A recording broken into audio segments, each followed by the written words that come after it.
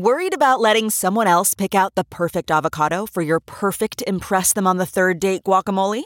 Well, good thing Instacart shoppers are as picky as you are. They find ripe avocados like it's their guac on the line. They are milk expiration date detectives. They bag eggs like the 12 precious pieces of cargo they are. So let Instacart shoppers overthink your groceries so that you can overthink what you'll wear on that third date. Download the Instacart app today to get free delivery on your first 3 orders, while supplies last. Minimum $10 per order. Additional terms apply.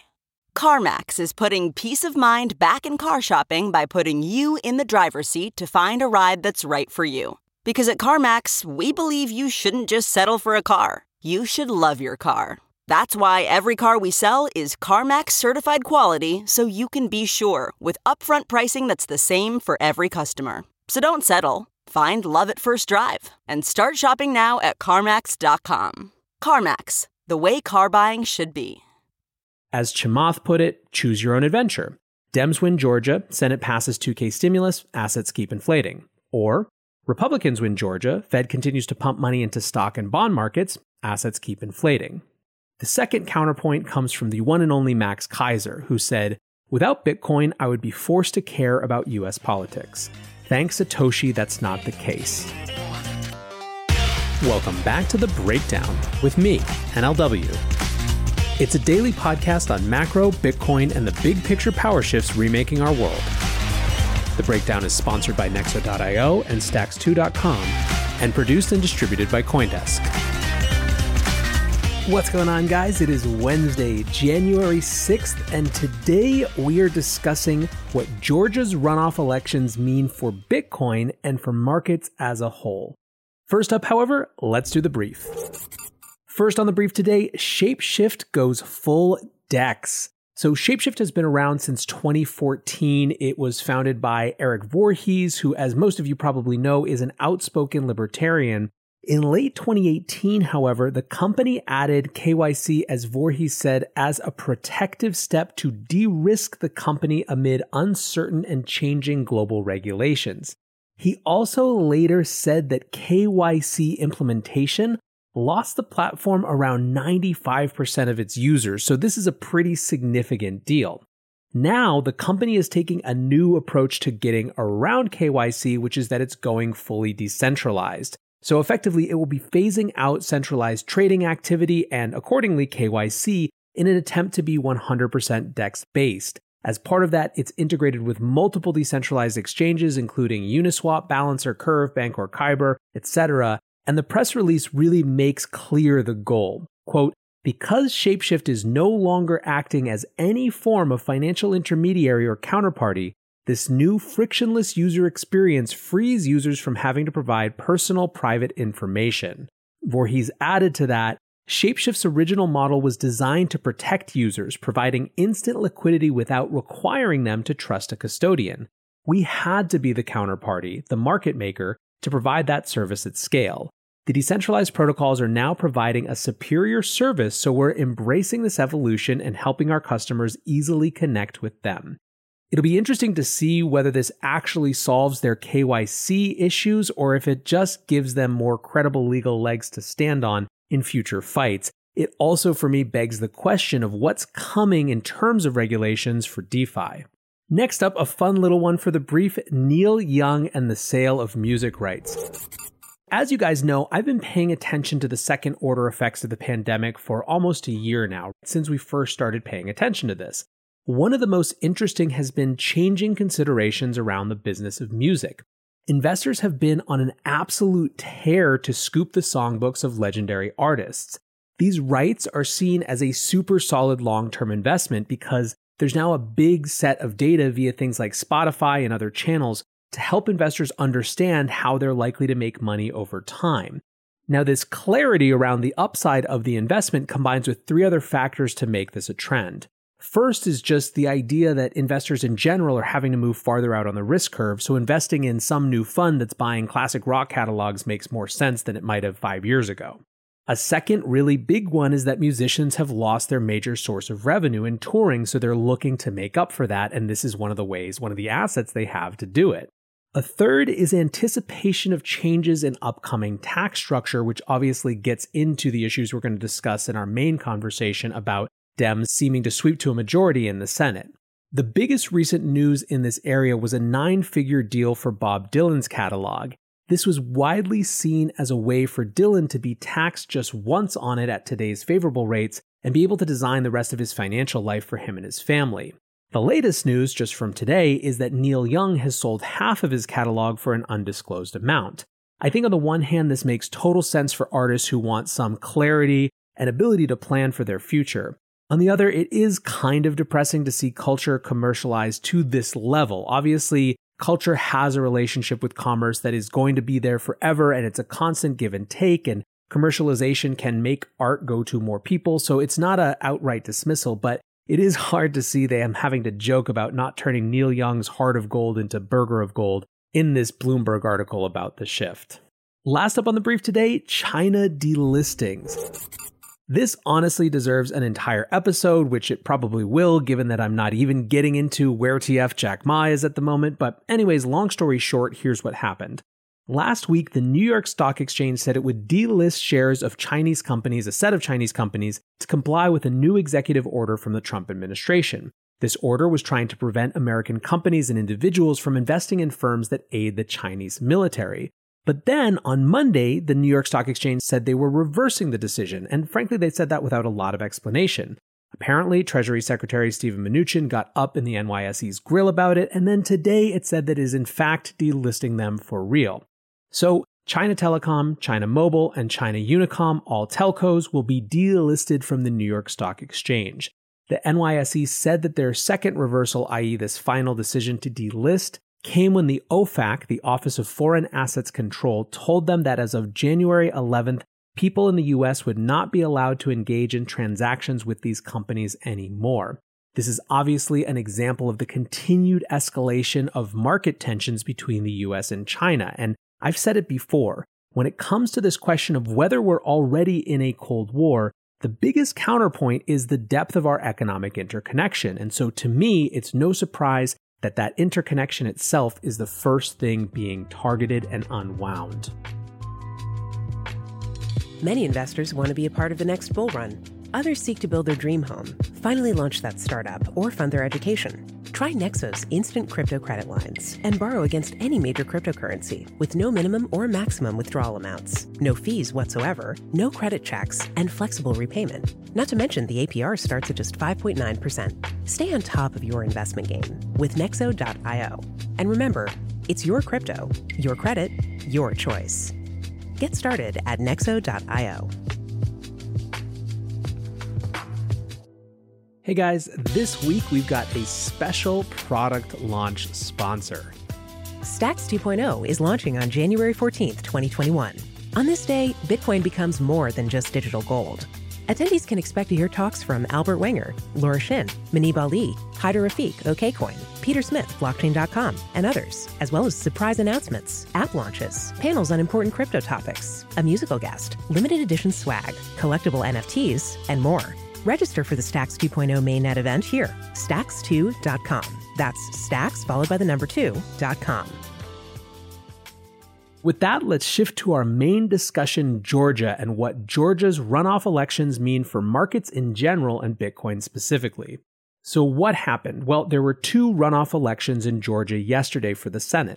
One of them has been decided pretty officially with the Democrat Raphael Warnock winning, and the other appears also to be heading towards the Dems as well. If this goes through, it will create a 50-50 split in the Senate, which of course would mean that Vice President Kamala Harris would be the deciding vote. Technically, then, Dems will be the majority party. So let's talk reactions. First, as you might imagine, there was much discussion of taxes, with some thinking that this for sure means those big increases in capital gains that Dems have been looking at. Others think that 50-50 is hardly a mandate and it might make it much harder to push substantive tax changes and other types of changes through. Next, let's talk about Kelly Loeffler for a second. Kelly is the senator that just lost to Warnock. She was appointed in December 2019 after the other Republican senator resigned for health reasons. Kelly is relevant to the Bitcoin community because she was previously the CEO of Bakkt. Bakkt was an exchange/crypto play that had the backing of ICE, the Intercontinental Exchange, which owns the New York Stock Exchange and is led by her husband, Jeffrey Sprecher. When Bakkt launched, it was heralded as a huge signal/vote of confidence for the whole space. Now, they've evolved quite a bit. They've become more of a platform for all digital assets, loyalty points, etc. And in some ways, they've been relatively quiet, although that's only so far. But the expectation was that Loeffler would be a champion for Bitcoin and crypto in the Senate. Frankly, that didn't really happen. Pretty much, she spent her short political life aggressively towing the Trump party line, trying to ingratiate herself into the establishment, or fighting accusations of insider trading after, on January 24th, after attending a private briefing on coronavirus, she and her husband started selling stocks aggressively and also buying remote collaboration software stock, which wasn't really a good look.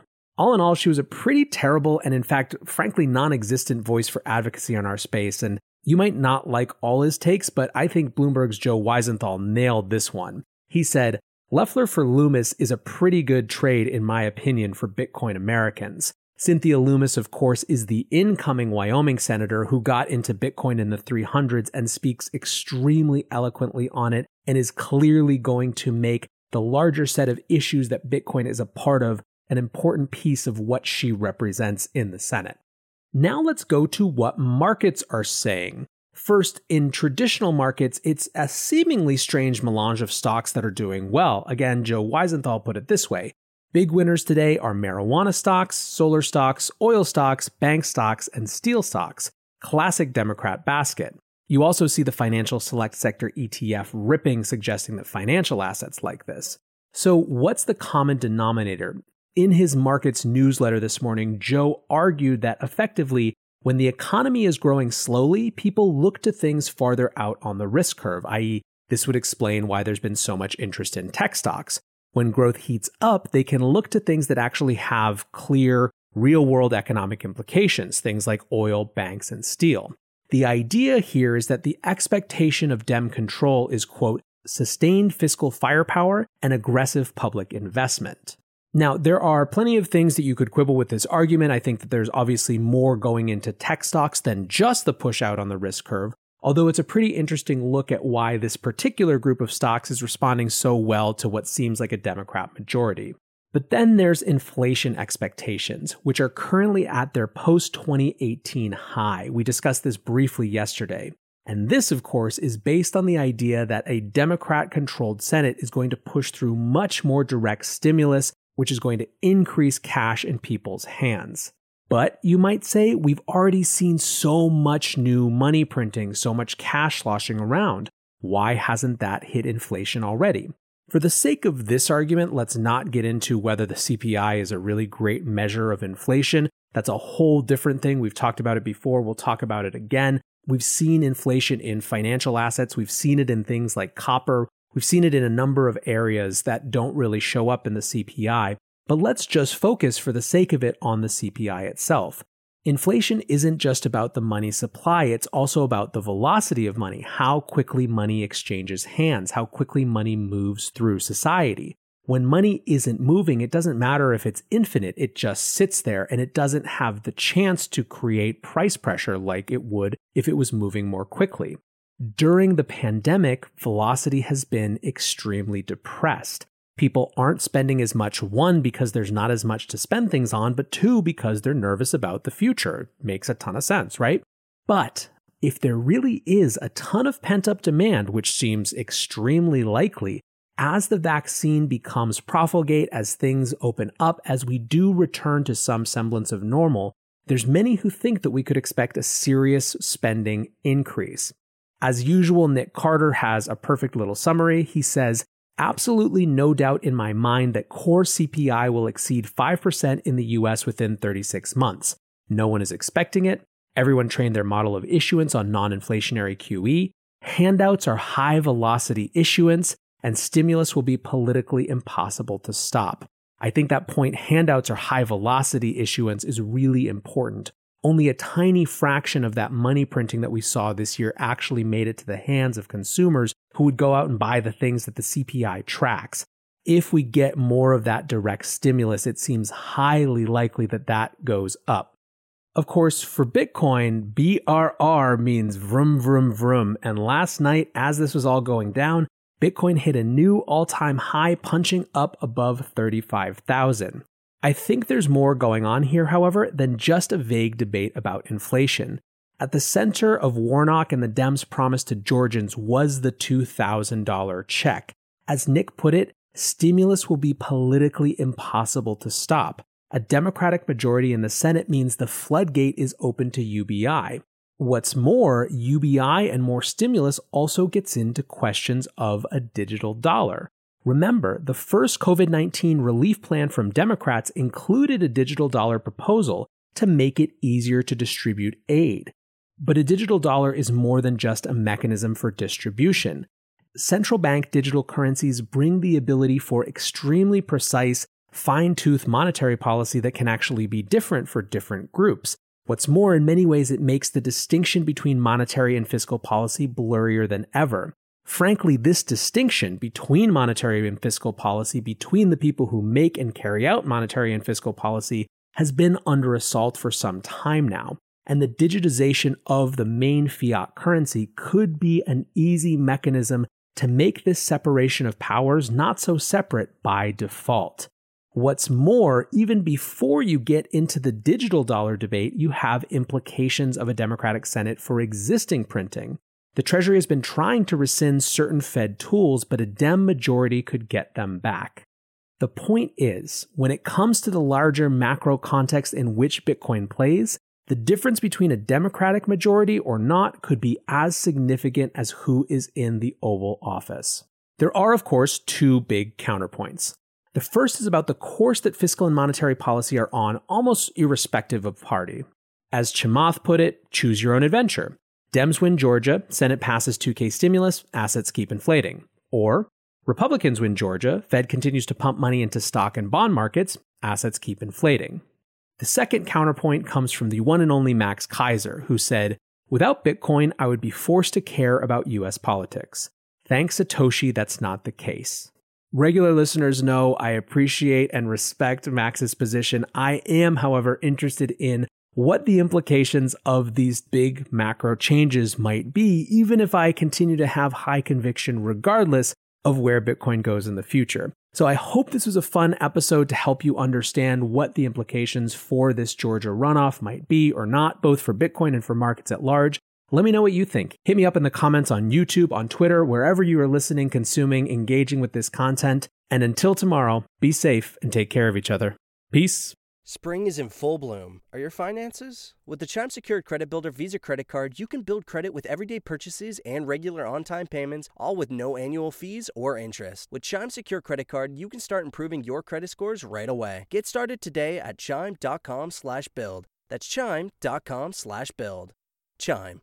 Feels like progress. The Chime Credit Builder Visa Credit Card is issued by Bancorp Bank N.A. or Stride Bank N.A. Members FDIC. Out-of-network ATM withdrawal and OTC advance fees may apply. Terms and conditions apply. Go to chime.com/disclosures for details.